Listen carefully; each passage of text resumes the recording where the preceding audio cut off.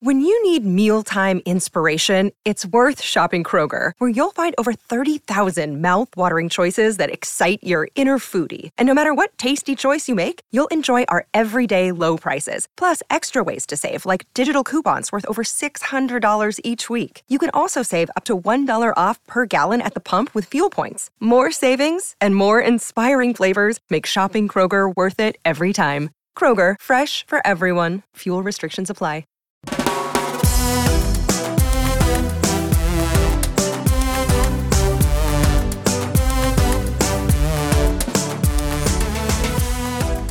Hello, howdy, and hey there, y'all. It's Ginger Elizabeth Taylor Minge, and I am here with another episode of Local Queen, where we celebrate your hometown sheroes. I'm very excited because today I am in Atlanta, Georgia, with the one and only, this name is probably my favorite drag name I've ever heard.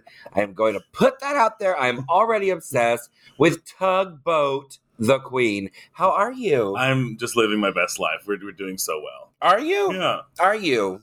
It's very early. I mean, here we are. We're up at the crack of noon. The crack of noon. The very crack of noon. It's been a rough week for us because, you know, we're musical theater gays. It's been very sad. I know. We've lost a legend. We lost Mr. Stephen Sondheim. But then we bonded over our love of Stephen Sondheim last night. Oh, 100%.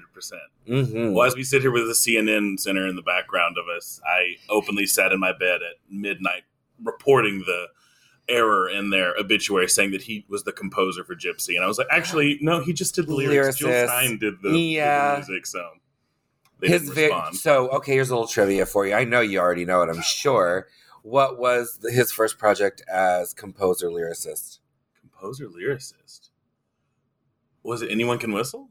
No, it was A Funny Thing Happened on the Way to the Forum. Yeah. See, look at me being trash. I have to get rid of my musical theater degree. Now, what other big hit did he write the lyrics for? West Side Story. West Side Story, which is coming to cinemas this holiday season. Can't wait. We are not we're not promoting them. We're not supported by them. They do not sponsor us. But I saw the commercial this morning. It looks good. It looks really good.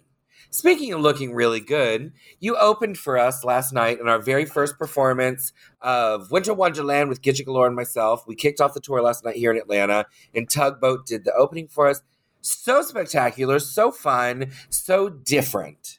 That's what I always aim to be. Different is key. I never want to blend in.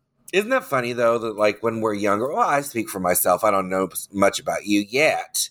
But when we're younger, we try like so desperately to fit in. 100%. We just want to like, don't notice me for being different. Mm-hmm. Just notice me for being exactly the same as everybody else. But then as we get older, we just kind of go, you know what? I'm so sick and tired of not being who I am to try to be who you are that I fucking hate me and you both. Exactly. Especially growing up queer in the South. It's like you spend your whole life being like, nope, don't look at me. Please don't. Don't look. You're looking at me too much. No. Well, and then we find a pair of lashes and it's suddenly, like, look at me. No, over here. Don't look at anyone else back ever. Here.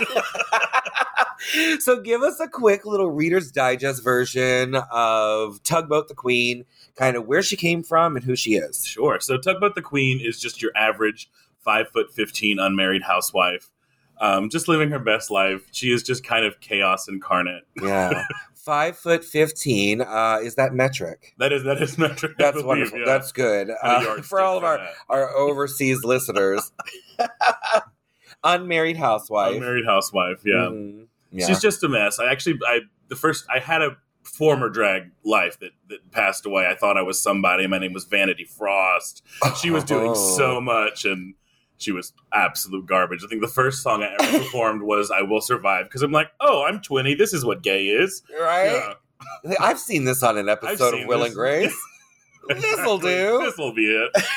It was not it. Yeah, she quickly died. I think she had 3 performances, and I'm like, we're just going to leave her in the suitcase for just a few years, and we'll get back. That's fine. And you know what? Maybe she'll resuscitate one day. Who knows? Who knows?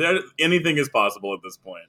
I've always been Ginger Minge when I very first started. When I was like dabbling with the idea of starting drag, I really wanted to be Alexia Michelle. It's another one of those real bougie, like she's somebody. I'm gonna wear shoulder pads and fight you in a pond kind of names, you know.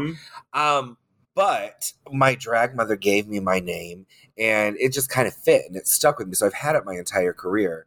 But I'm also a little bit jealous that I never got that time to like just have the terrible drag names and like 100%. have fun with it.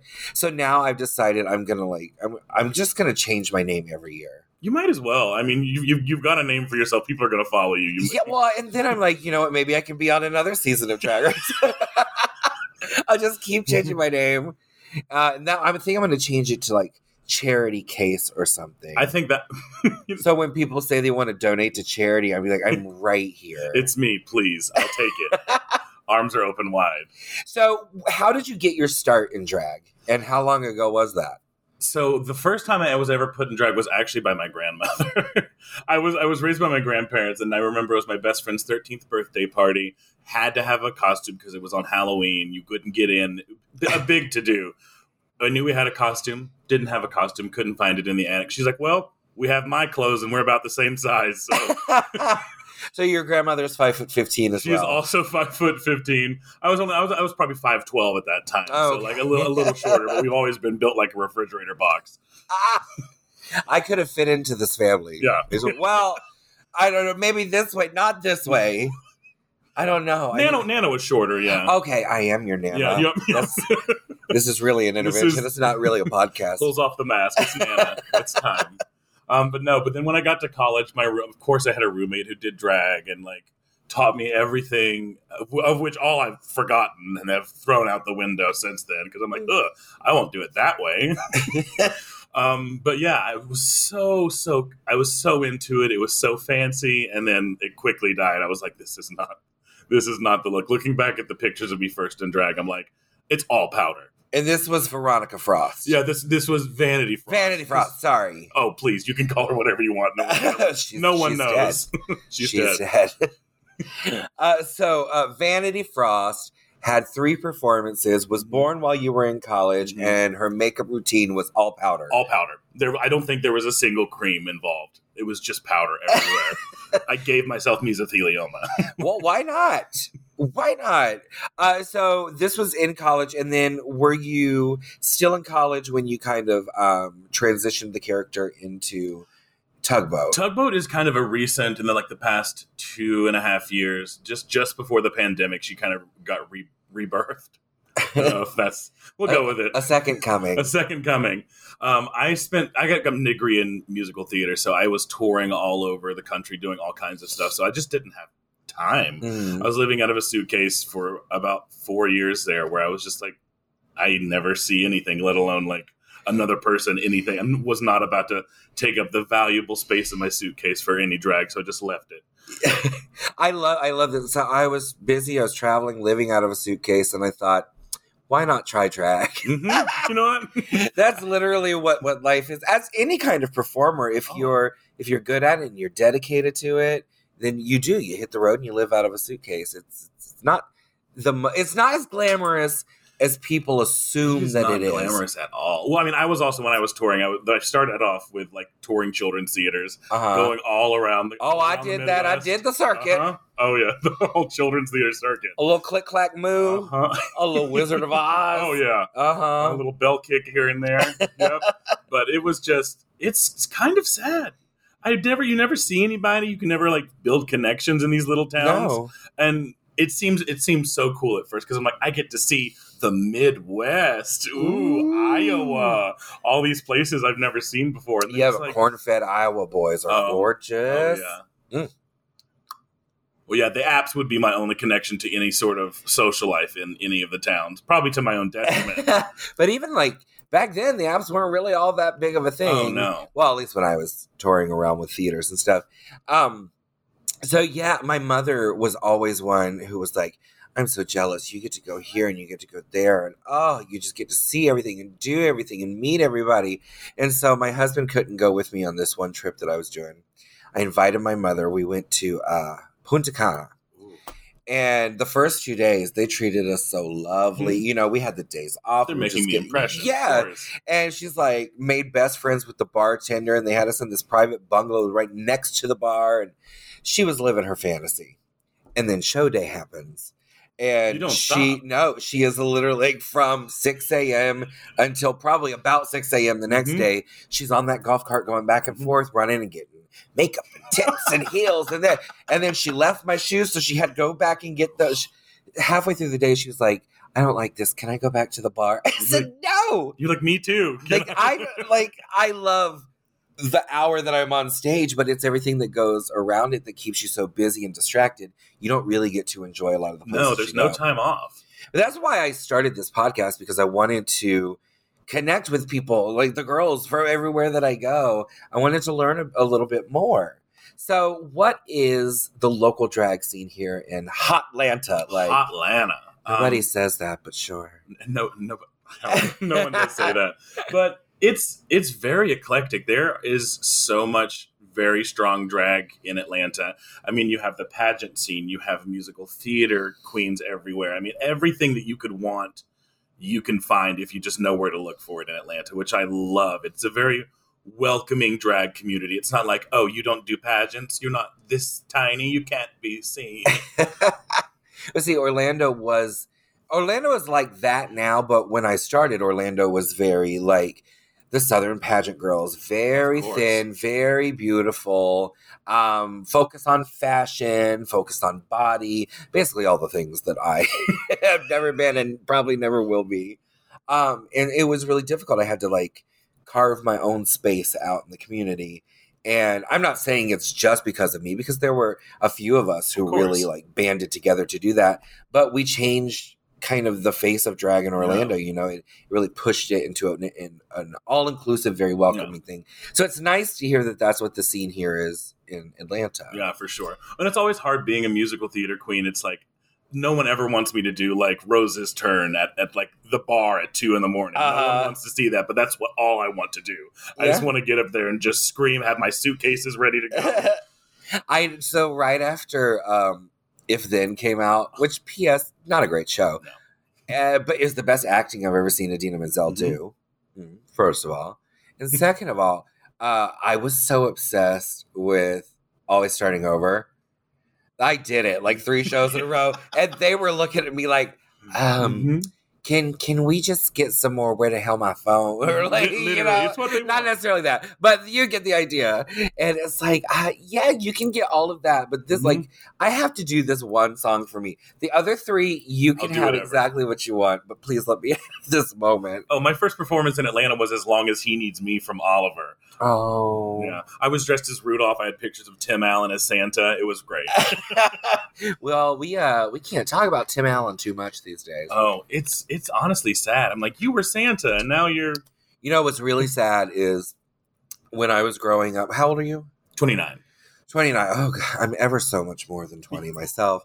I'm 37. So when I was growing up, I was basically raised by television, and the 2 television shows that really stuck out to me were Roseanne and Home Improvement, because they were the closest to kind of what my upbringing was. They were real families. They were very real families. They really represented kind of my story, at least on the surface. You know, the nuances are different, but the characters are the same.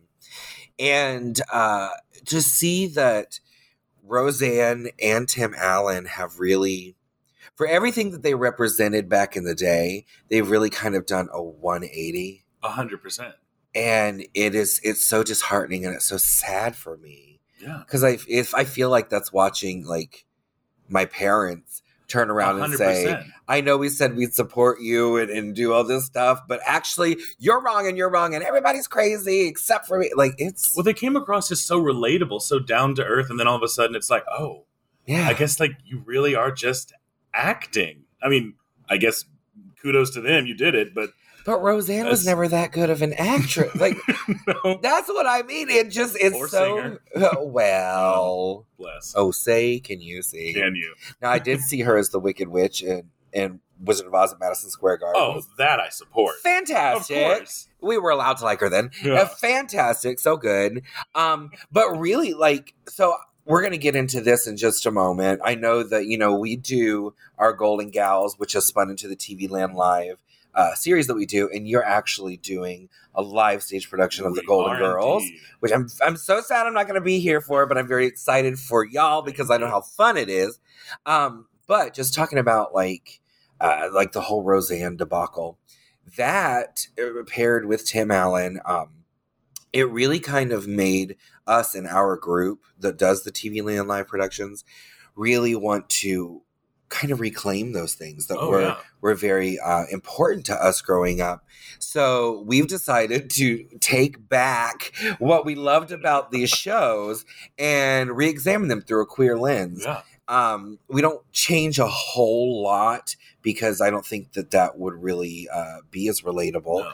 But we do re-examine it and we make it more accessible, I think. And so that's the whole point behind our TV Land Live series. Now, tell me a little bit about you playing Dorothy Spornak in the Golden Girls and how that all came about. So I work with a lovely theater here in Atlanta called Outfront Theater Company. They are fantastic. They are openly fantastic. It is Atlanta's only LGBTQIA plus queer art space. Mm-hmm. It's amazing. It's the safe space for any sort of queer art that wants to happen. They have drag shows. They have Out on Film, which is like a queer film festival that happens. So many things.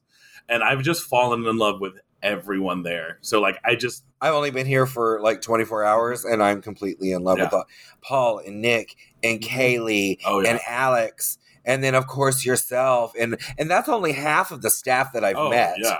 There's so much going on, but they are all amazing people, and I've never said no to them once, even to my own detriment. Paul would call me. Paul's called me at 6 p.m. one night. He's like, "Hi, I'm at someone's pool party. Can you come perform in drag?" And I'm like, I guess, Paul, I'll do it. So, and I'll show up. But yeah, we're doing the lost tapes of the Golden Girls, the holiday edition. So we're going to show an episode of the Golden Girls, play a little drinking game with the audience, get it going, and then we're just going to take off to the races. The script is crazy. It is wild. I've read that script. It's from Chicago. It is from Chicago. Yeah. Bitch, it is from Chicago. I read that script a couple of years ago, and you're right. It is crazy. Mm-hmm. And it's 2 episodes. It is 2 episodes. For those of you that are just listening, I'm using air quotations on that. 2 episodes. So it's a 2-act thing, but you're actually doing it in 3 acts. Because your first act, you've licensed an episode. We have licensed an episode. Like to say they have licensed all of this. It is very legal.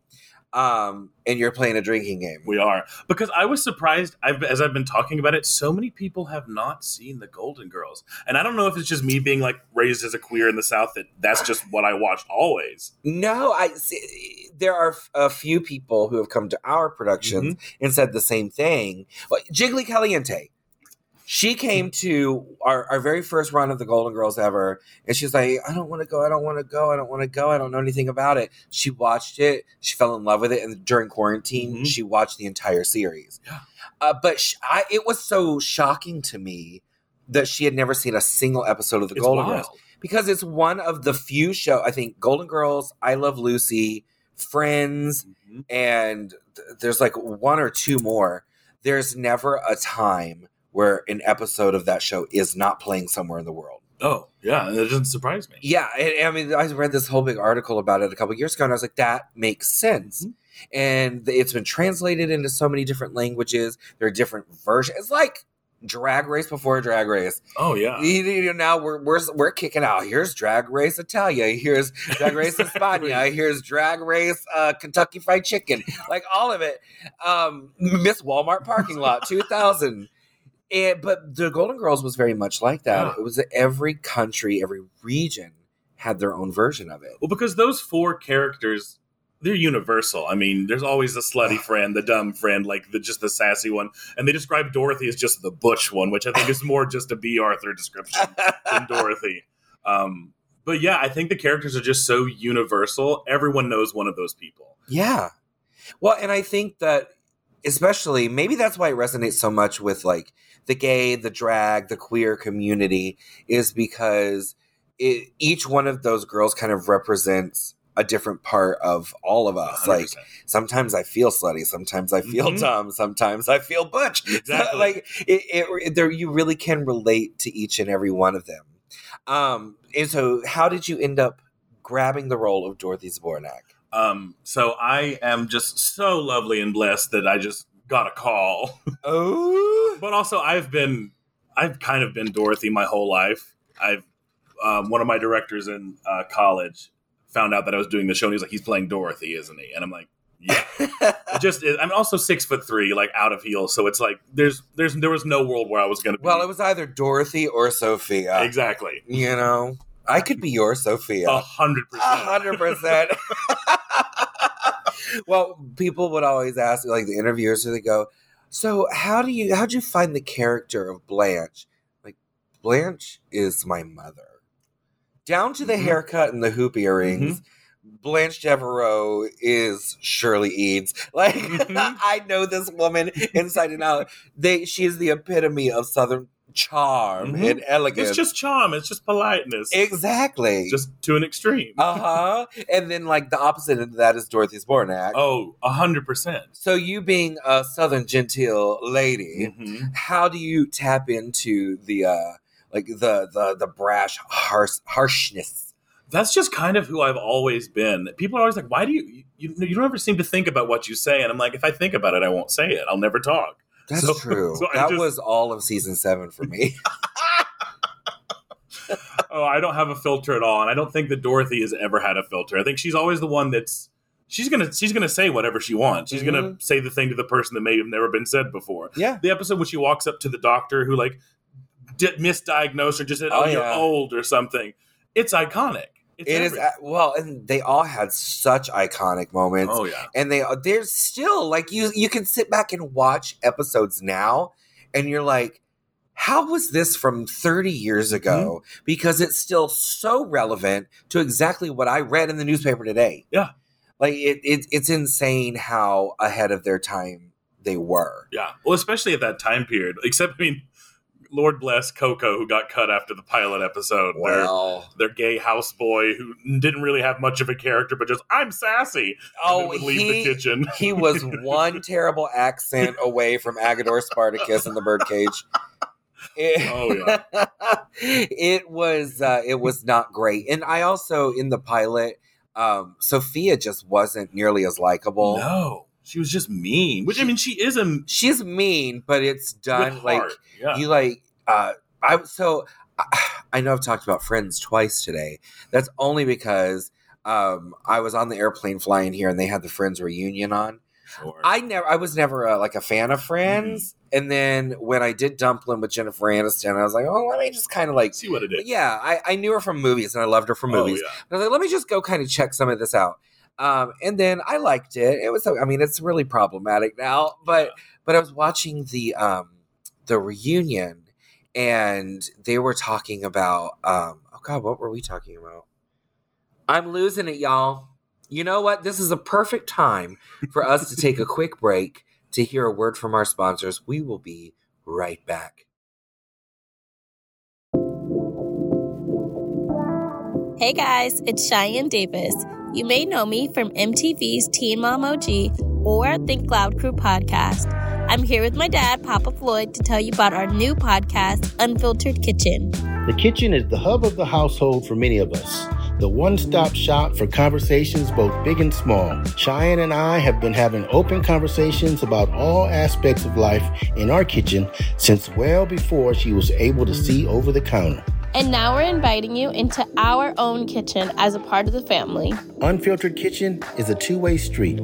I share my advice on cocktails, cooking, parenting, and the lessons I've learned. And I inform my dad what it's like to raise kids today, how generational barriers affect us, and the joys of being a daughter. Well, your daughter. Get ready for a whole lot of unfiltered advice. You can take it or leave it, but you're never going to leave this table feeling hungry for more. Listen to Unfiltered Kitchen wherever you get your podcasts.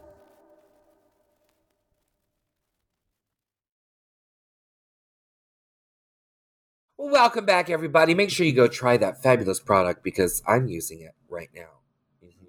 Now, we did have a quick discussion. We figured out what we were talking about. So, my train of thought, getting back on track right now, watching the Friends reunion, and they were saying that the most difficult role to cast was Rachel Green. Yeah. And I was thinking in my head, I was like, how are any of these really difficult to cast? Like, it's a perfect cast, and that's what made the show. But there weren't any, like, super specific types. You know, it was like broad strokes at the beginning. And then something made a lot of sense. It really clicked in my head. They said, Rachel Green is a wholly unlikable character on paper. So you need somebody that is completely lovable to balance it out and make it work. And I will agree. Like, Jennifer Aniston was the right choice for that. And then I stopped and I thought about the episodes I had seen, and I was like, yeah, she's pretty terrible as a person. Oh, yeah. But it was the performance that made it work. Exactly. And I think that it's the same thing with Estelle Getty. It's Sophia. Because if you look at the script, everything she says is just mean. She's hating on Dorothy. She's hating on everyone. She says anything she wants, which I was just recently rewatched. And apparently, in the first episode, they explain, she had a stroke in that part of her brain that filters it. They never address that anywhere else in the season. Else. But as long as it's addressed at the beginning. But like on paper, she is just the rudest person. But Estelle somehow finds the heart behind everything and has some really, really warm moments throughout the show. Absolutely. Are there any moments you are particularly looking forward to? It's not. I'm off stage doing a change for this, but we have a chainsaw ballet, which I know means absolutely nothing. But basically, Rose is having a fever dream. She doesn't want to. She wishes she never came to Miami. Is kind of the premise of one of them, and she's just like the three ghosts, basically taking a little bit of a Christmas Carol kind of feel. And she's just having. It is just wild. There's Sophie is a drug mule. There's all kinds of stuff happening, and there's chainsaws involved. I love all of that. Set to Tchaikovsky, of course. Well, is there any other way? Would we not? All right, so you're doing the Golden Girls, the Christmas, the Lost Christmas episodes. That is opening December 10th. December 10th. So it'll be open by the time this airs, I believe. It'll be open that week. And then it runs through the 19th. The 19th. Yeah, and on Fridays and Saturdays, we have 8 p.m. and 10:30 shows. Okay. So the late shows, I think, are going to be wild. In the theater, like, you don't do a late show. People get mad that their show's at 8, not 7:30. They're like, I've got to get to bed. So the 10:30 crowd is going to be wild. When's your matinee? Yeah. Oh, my gosh. I'll never forget we were doing Evil Dead, the musical. And I got to play Jake, which was really fun. But they would do like the regular 8 p.m. shows. And then it was so popular, they added like a 10:30 p.m. And we did that. And it was insane and crazy. Those sold out. So they started adding 1 a.m. shows. I have never in my life experienced the energy of a crowd that wants to go see a musical at 1 o'clock in the morning. Especially Evil Dead. Well, Evil Dead, yes. Crazy. It was, I can't even fathom. Like, it was crazy. I can't imagine the energy, especially at 1 a.m. Well, especially for you in the show. And you need that energy. Yeah. Well, doing it 3 times back to back, that show doesn't really seem like it stops at any point. It doesn't. Luckily, I came in at the end of Act 1, and I had like a great song. Then I went away for a while and came back and had a great song and got killed. That was fine, but it was always scrubbing off the blood. So much blood. So much blood. We had to scrape it off, like, and then get back in pre-blood. So we were like, it stains. You know? It 100% Especially does. Community theater blood stains. Yeah. So we're in there and we're like putting foundation and powder on, just trying to cover up the blood stains. It didn't work. Everyone looks a little burnt by that one damn show. It's like, what's happening here? It's like 4 layers of pancake there. So Theater Queen, that's where you got your start. And then that's what you're rooted in still today. It's still what I'm rooted in. And it's difficult because there are very few places where I think theater and drag overlap that's already existing. Yes. It's like, you can be Edna, or there's other roles, there's specific roles. And it's just finding the places like Out Front Theater who are willing to be like, it doesn't matter what gender or what, none of that matters. We're telling a story at the end of the day. Well, yeah, and I think that especially in live theater, which is why it's always really kind of bothered me that for the musical theater world or the live theater world in general to house such a queer community, we are always kind of the last ones in line who are like being progressive and taking chances on our own community. And it's been really disheartening to see, like, we're telling a story, and when you're in a live theatrical venue, you have that automatic suspension of disbelief, where anybody can do anything, and you could make all kinds of magic. I wanted to play Annie Oakley. Oh, that's Annie, get your gun drag roll. And I was like, yeah, but somebody was like, you can't do that because she was a real person. I said, yeah, but it's also a musical theater performance. She didn't break out into song in her real life. She also was 16 years old, and Bernadette Peters was 50-something when she played Ethel Merman. Ethel Merman, like you're taking liberties already. And if it's being done like the revival, it was so brilliant that they set the whole thing inside the circus tent, and it was a show within a show. If it's a show within a show, you already have that conceit set. Exactly. Like, you already have people that are going, okay, well, I'm going to buy anything because they're just telling a story. And I don't see any reason why I can't play. We're just going to have to find somewhere that's going to make you Annie Oakley. Well, Paul asked me last night, the artistic director for the theater, he said, what roles would you like to do? I was like, well, if you're offering. I'll be happy to play Annie Oakley and Annie Get Your Gun, Miss Mona, and Best Little Whorehouse in Texas. That another perfect drag role. That's 100%. Well, and it was done Dolly's already is a drag queen. Yeah. Anyway, so how did you find your niche? Like, because you're very correct. Like, there's very few instances where drag and musical theater kind of intersect already. I think it's just a matter of surrounding yourself with the people who are willing to take the chance. Because so many theaters, it's like, oh, we can't cast a person of color as like Lori in Oklahoma. It's like, well, why can't you? You're the only one holding yourself back from that. Yeah. And so it's just a matter of finding the person or the people, the artistic community, like I have it out front, that's just willing to say, yes, let's do that. Let's do something different. Because there's been 9,000 productions of Oklahoma. We get it. Like, you can try something new. It'll be fine. Rochester and Emerson will be okay.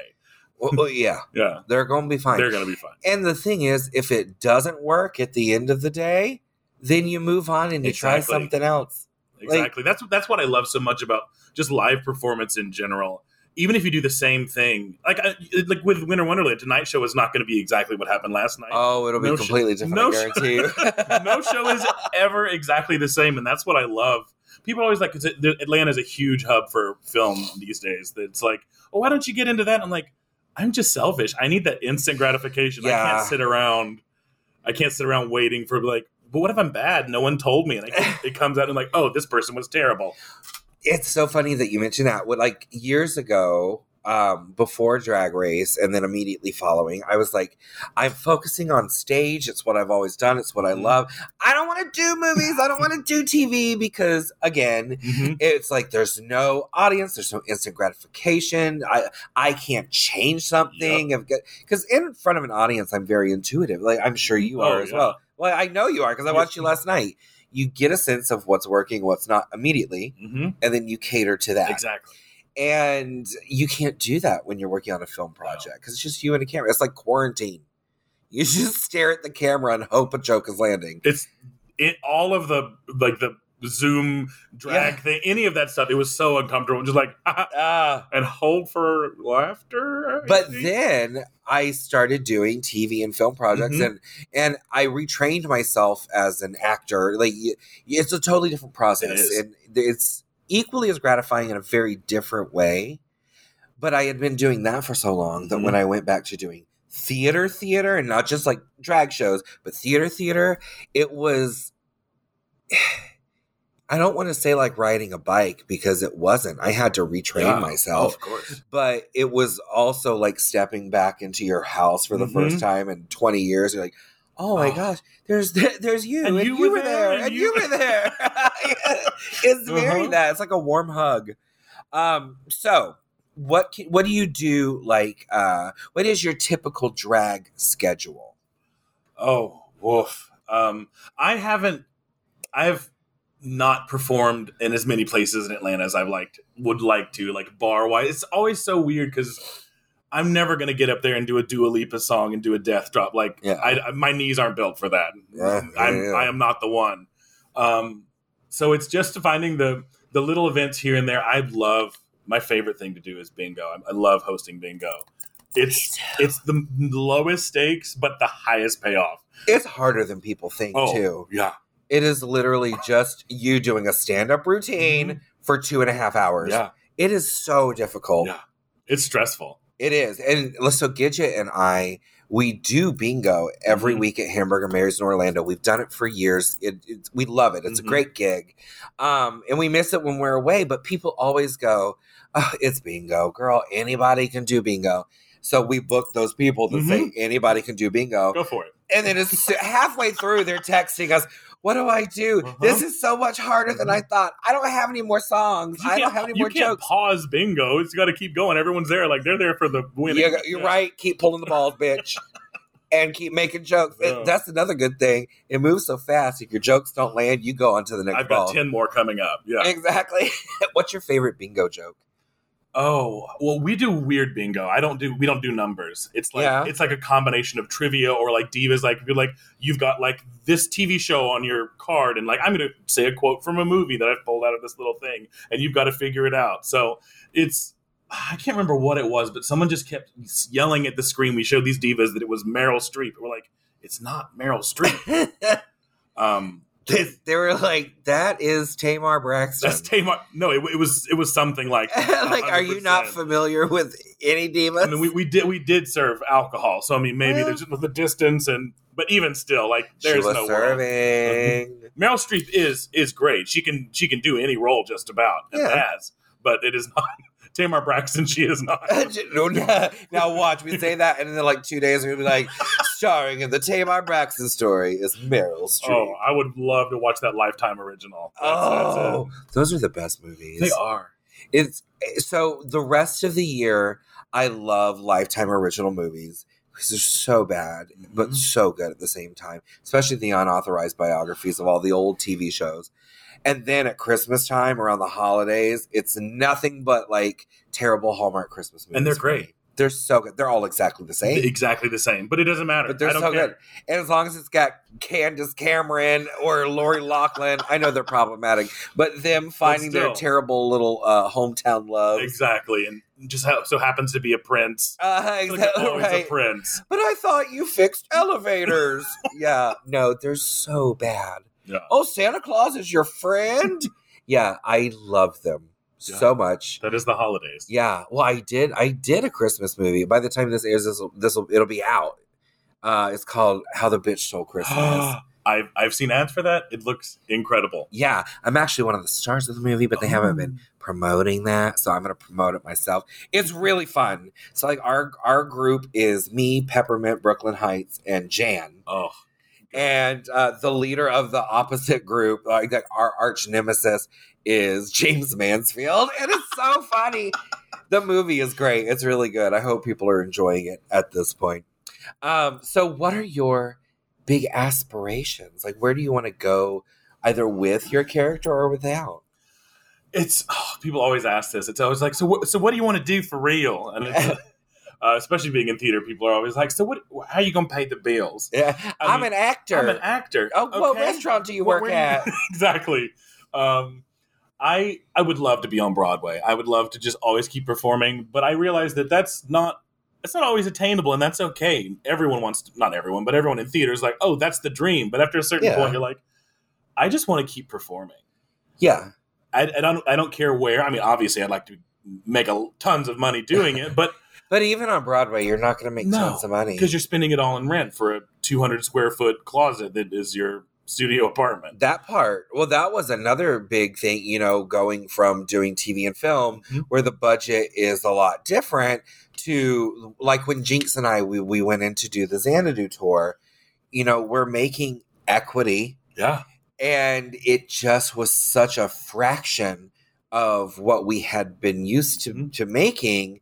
And there's bills that go along with that. 100%. Like, there's a part of me too that's like, how do people survive off of this? No, because we were living in New York at the time, paying all those exorbitant rents, and the Uber fares are so crazy, and the food is crazy. Like, it just didn't seem feasible. No. Well, no one goes into theater to make money. No. If that's your goal, you are in the wrong industry. It is not. So, what is your dream role? Oh, if I could be any single thing. It's so weird because no one's ever going to do this show again. I want to be Auntie Mame. Not right now. It's openly one of my... Jerry Herman is my favorite composer. Hands down. So I directed Mame. I love Mame so much. So. I told Cheryl Lee Ralph I wanted her to be Auntie Mame. Wouldn't she be perfection? 100%.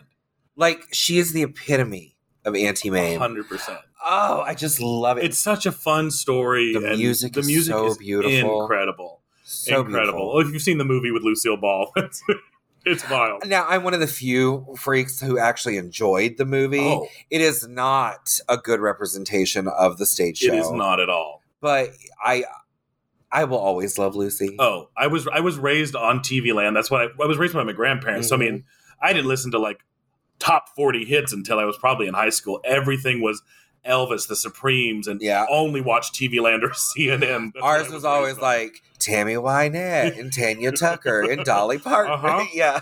Yep. But yeah, Lucy kind of raised me. So anything that she's in, I think she can do no wrong. Can we take a slight deviation here? What do you think about this being the Ricardos movie with Nicole Kidman and Javier Bardem? Oh, I want it to be so good. I want it to be so good as well. And I have a sliver of hope because Lucy Arnaz said, I've seen it. What they've done is brilliant. It really tells a great story and she does a great job.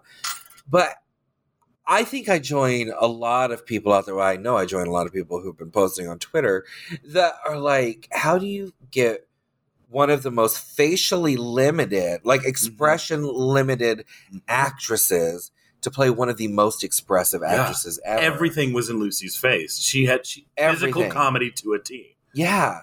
And Nicole Kidman is a fantastic actress. 100%. I've loved her in so many things for so many years, but I just don't see the connection there. I don't. Well, I will say I didn't see the connection with Renee Zellweger and Judy Garland. Exactly. And I think she did. She nailed it. Wonderful. She did a fantastic job. But I was one of those people when the trailer came out. I was like, "This is terrible. Her eyes are too small. Judy had giant doe eyes."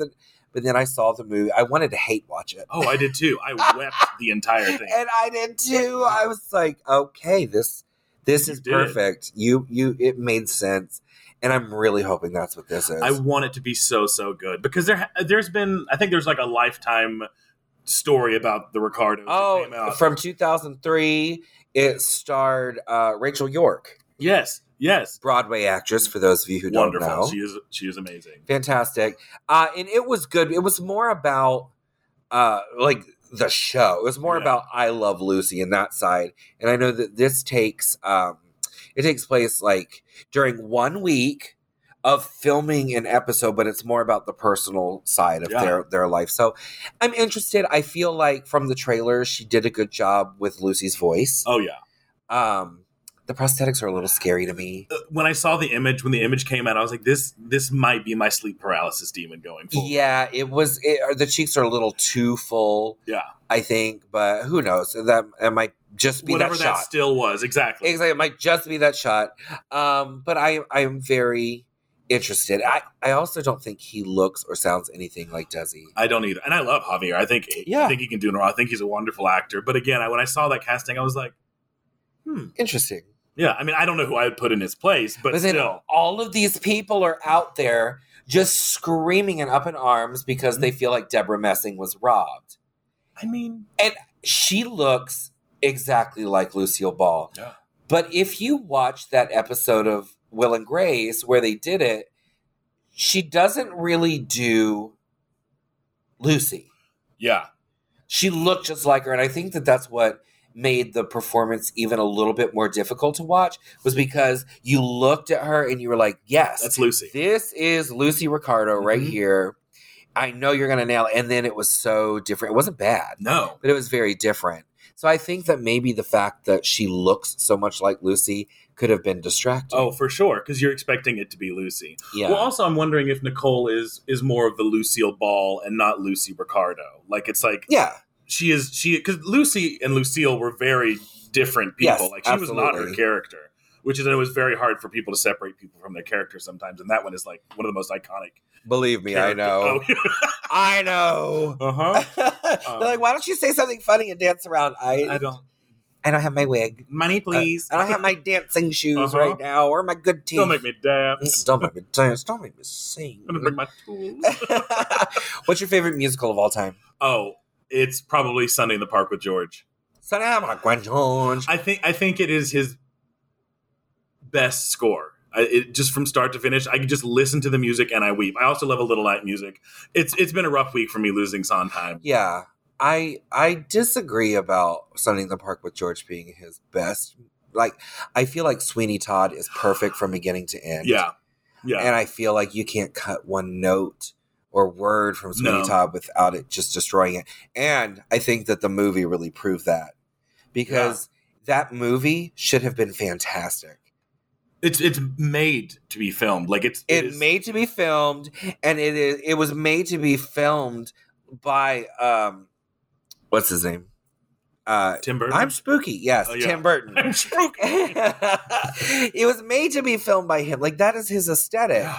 Johnny Depp wasn't bad. No, not my first choice, but wasn't bad. Helena Bonham Carter, absolutely nothing like what Mrs. Lovett should be. No. And he just got the characters wrong. Yeah. Like, Mrs. Lovett is supposed to be over the top fun and funny and sassy and manic. Yeah. Because it really offsets Sweeney's really laid back kind of He is energy. Very casual for everything that he does. Very. And but I think that that's important because whenever you get to moments like I will have vengeance, those need to stand out. Yeah. But there was no balance there. Toby is not supposed to be a child. No. He's supposed to be a man-child. Yeah. Like somebody who just intellectually is not where he is physically, you know? And that's what makes him scary is because he's supposed to be bigger and hulking and capable of harm. Exactly. And he was like a child. I was like, that's not. They turned him into the Artful Dodger. Yes. And it didn't work. And it just when they started cutting out all of the Swing Your Razor High, all of that kind of stuff, Tin the Tail of Sweeney Todd, it took the whole heart of the movie out. I think it is one of the more difficult things trying to adapt a musical to film. I mean, as you can see, like any of the this live on NBC or Fox, some of it just doesn't work because you lose so much of the urgency of things in a show. And a show is like it doesn't stop. There's the energy always moving forward. Well, you lose the intimacy between the performer and the crowd as well. I'm looking forward to the Annie Live. I think I'm one of the few people because like even at first when they announced it, I was like, another Annie? This is our fourth Annie. We've seen it. We've done it. Let's move on. But then seeing her at the Thanksgiving Day parade. She's incredible. She's the most charming child I think I've ever seen. I think she is the epitome of Little Orphan Annie, down to the chubby cheeks and that sweet voice that is still so big and optimistic. I'm really excited for her. I am super excited. And I was very surprised at Harry Connick Jr. I was like, that was the one I questioned. We were like, he's Daddy Warbucks? Well, I saw him in Pajama Game. Sure. So I was like, oh, he's got this musical theater thing down. Like, he'll be good at that. He's not a dancer. No, sure. Well, luckily he's Daddy Warbucks. But he's Daddy Warbucks, exactly. But I found them so charming and great chemistry. And Nicole Scherzinger, a lot of people don't realize how incredible her voice is. Oh, I'm sure you've seen her Memory from Cats. Oh, yeah. It's insane. Have you seen her Phantom of the Opera? Incredible. So good. Incredible. I like her, too, on The Masked Singer. Yes. It's so good. I want to be on The Masked Singer so bad. Speak it into existence. I'm going to speak it. Well, they'll be like, well, now you've said it. We can't put you on. Who are you? Oh, it's Ginger. Oh, it's Ginger. Yeah, Ginger claimed it. All right, I'm going to ask you 4 questions that I ask all of my guests. Question number 1. What is your definition of a local queen? Ooh, that's super fun.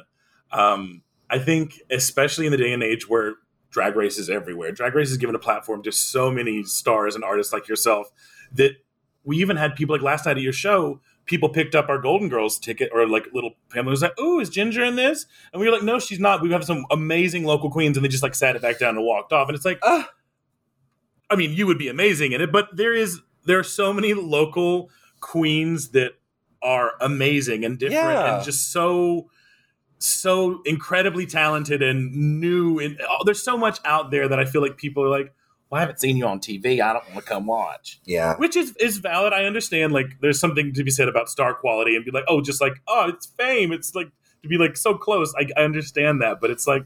But can I tell you something real quick? Just bouncing off of that, I get that because, I grew up in Orlando doing drag. Mm-hmm. There was Roxy and there was Tyra and there was, at that point, there was Coco and Detox, like all of these drag race legends.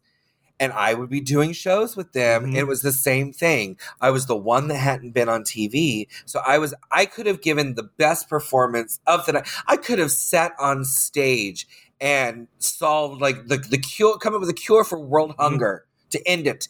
And people would have been like, that's nice, whatever. Roxy, go flip your hair back and forth a little bit. Yeah. Yeah. And I was ignored and I was treated poorly by the fan base. And then literally a year later, these same people are coming up and fawning over me. And it's like, why? I was literally here in your backyard the whole time. Nothing has changed except your airtime. You've been exactly. Right there. Yeah. And to be completely honest, my performance was probably better a year ago. Yeah, sure. Because I was younger, my knees were better. I didn't smoke as much and I wasn't as tired. Yeah.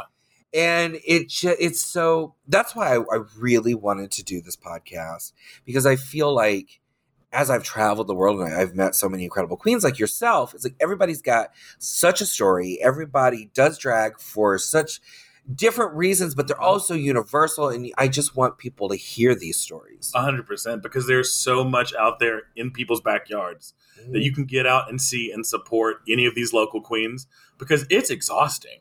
Like, it is not just like, oh, well, you did a 3-minute song. Like, how tiring could that be? And you didn't think about the... Ask my mother. She knows exactly now. The like 18 hours of work that you put in just that day to make sure everything's together, and you had to circle back around because the shoes got left or something like that. Or the 4-minute number that it took me 5 hours to mix. Yeah. Because God forbid we go out there and do a song from a CD from iTunes. We can't do that. No. Because expectations are so high. You sit down and you pull 500 music clips so you can mix them all down. 30 sound effects, everything. Like this long monologue from Mommy Dearest you've got to slam into there. Exactly. Yeah. Well, I think drag has just elevated so quickly since Drag Race has been on TV. I think it's just, everyone's just been like, everyone knew that drag existed. Like, it's always been there, but now that it's had this like worldwide platform, that it's just like, oh, now everything is just like, everyone's always one-upping each other. It's like, how can I reveal that all of my limbs have been fake this whole time and I can levitate or something? It's like, I can't imagine like Drag Race, like season 25, like what they have to do to like on roller skates, levitating on like it's wild. And RuPaul just won't be there. She'll be outside the studio just smoking a cigarette or something.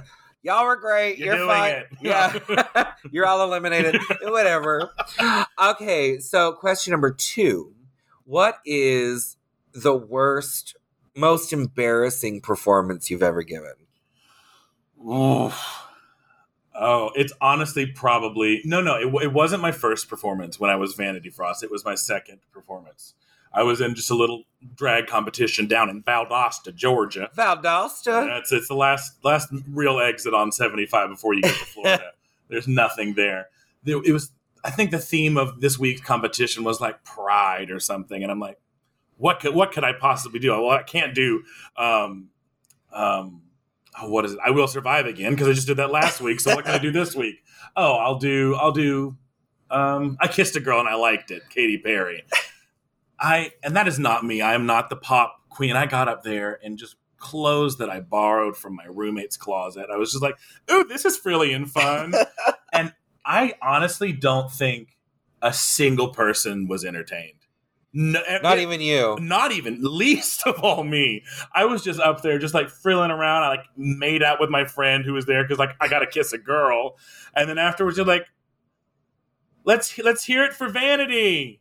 Crickets. Give it up for Vanity. Vanity, give it up. Give it up. It's time. My friend Doug, he He's our Stanley Zbornak in Golden Girl. Well, he plays like every guest starring role. He always does this thing right before we walk on stage. The theme song for whatever show we're doing will start, and he'll grab our hands and he'll say, "Hey, if you have fun, they'll have fun." Mm-hmm. And it's something that, we make fun of him for it all the time, but it's so true. Unless you're doing something that entertains you and makes you happy, it's not going to come across well to the audience. Oh, yeah. I was trying to be someone I wasn't. I was trying to be like, oh, this is what drag is supposed to be. Yeah. Mimicking what I've seen.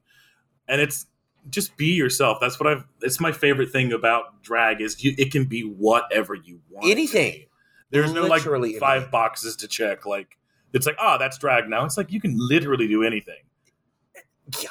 I've seen it. I've seen it all. All right. Question number 3. What is the performance you are most proud of in your career? Most proud of. So it's probably the most fun I've ever had on stage in drag. I got to play in A Christmas with the Crawfords at Out Front. It's just wild. Just a bunch of celebrities just happened upon Joan Crawford's house. And I had the lovely opportunity to play Shirley Temple in Act 1 and Gloria Swanson in Act 2. Oh, well, they are one of the They really are. They really are close. And trade the curls for a turban. Yeah, exactly. Just cover it up. It was great not having to be in a wig for a whole act. I was like, this is everything. But getting to be Gloria Swanson on stage, and it was in no way who Gloria was as a person, but just absolute chaos. Absolute chaos. I mean, everyone was entering in from like the doorbell because they were coming to visit. They were like looking for a Christmas party.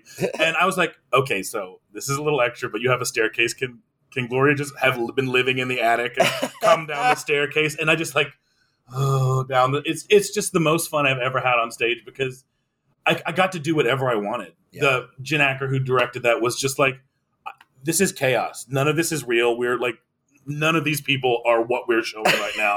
Live your best life. And it was incredible. I love that. My final question for you. What would your advice be for any up-and-coming queen? Get out there and do it.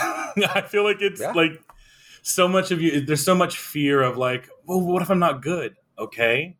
Not everyone is good every single time. You've got to be bad a lot to. I mean, even on Drag Race, watch it. Like, there are weeks where somebody who has been doing really well will suddenly fall into the bottom. 100%. Not everybody is perfect. No, and not everyone is perfect at everything. Like, you may have your niche, but I think Drag Race is specifically, you can someone could literally be the top for 3 weeks in a row, and all of a sudden, your lips and you're gone. Oh, so season 7, I had been in the top or close to the top, and then all of a sudden we get to a sewing challenge, and I'm like, I guess I am in the bottom. Everybody has strengths and weaknesses, and you can't be afraid to fail. No, because failing is how you're going to grow as an artist. Exactly. That's how you're going to figure out what doesn't work. Because, I just kind of throw spaghetti at a wall and see what sticks. Yeah. That is my life saying. I wrote a song about it. It's on my Double White Diva album. It's called Sticks, and my philosophy of life is throw it up against the wall, see what sticks. Yeah. And that's how you have to be. Yeah. As anything, as an actor, as a drag queen, as somebody who works at the bank, as somebody who works at McDonald's. Just a person in life. Just try shit until something feels right for you. That's my biggest fear in life is complacency. I never want to feel like I'm stuck and just be like, 20 years of my life have gone by, and I would rather be broke doing what I love than be rich, the days just blending together into into a gray blob. Absolutely. All right, I lied. I have one more question. Where can our followers find you? Oh, you can find me on Instagram at Tugboat the Queen. I also have a Twitter at Tugboat the Queen, but I don't know how to tweet. It just doesn't work. I mean, I say Tweeting things. Is my favorite. I just need to get back into it. I just type things and I'm like, well, this isn't funny, and then I delete it and I'm like, it doesn't have to be funny though. I'm literally like, hey, I had eggs for breakfast. You guys like eggs? But to me, it's all about a jumping off point for a conversation. Yeah. And again, like I was saying about this podcast, everybody's got a story, and every story is interesting. Yeah. Every story. You've got to listen in. You just have to tune in. Yeah. And so I'll post something like that. I'm having eggs. Do you like eggs? And people they'll jump in with Yes, I'll never forget. I was cooking eggs with my grandmother when I was 5 years old, and the grease from the bacon in the pan next to it popped over, and it got my eye, and now I've got a glass eye, and people call me Sandy Duncan, so I'm doing Peter Pan. Like, it just spirals into these things, and it's so interesting to me. That's why I love Twitter. I think I just need to be not to learn to not be afraid to, like, who cares if anyone... Take your own advice. Like, literally. Don't be afraid to fail. Yeah. Just fucking do it. Yeah. Well, find me on Twitter. Find her on Twitter. She's going to be tweeting up a storm now. And as always, you can find me at gingerminge.com. All of my social media is linked right there. Thank you so much for joining me today, Tugboat. I've had such a good time. I've had a blast. And I can't wait to see your performance this evening as well. And for all of you out there, make sure that you get your tickets for our holiday tour. It is at gingermingelive.com with Gidget Galore and myself.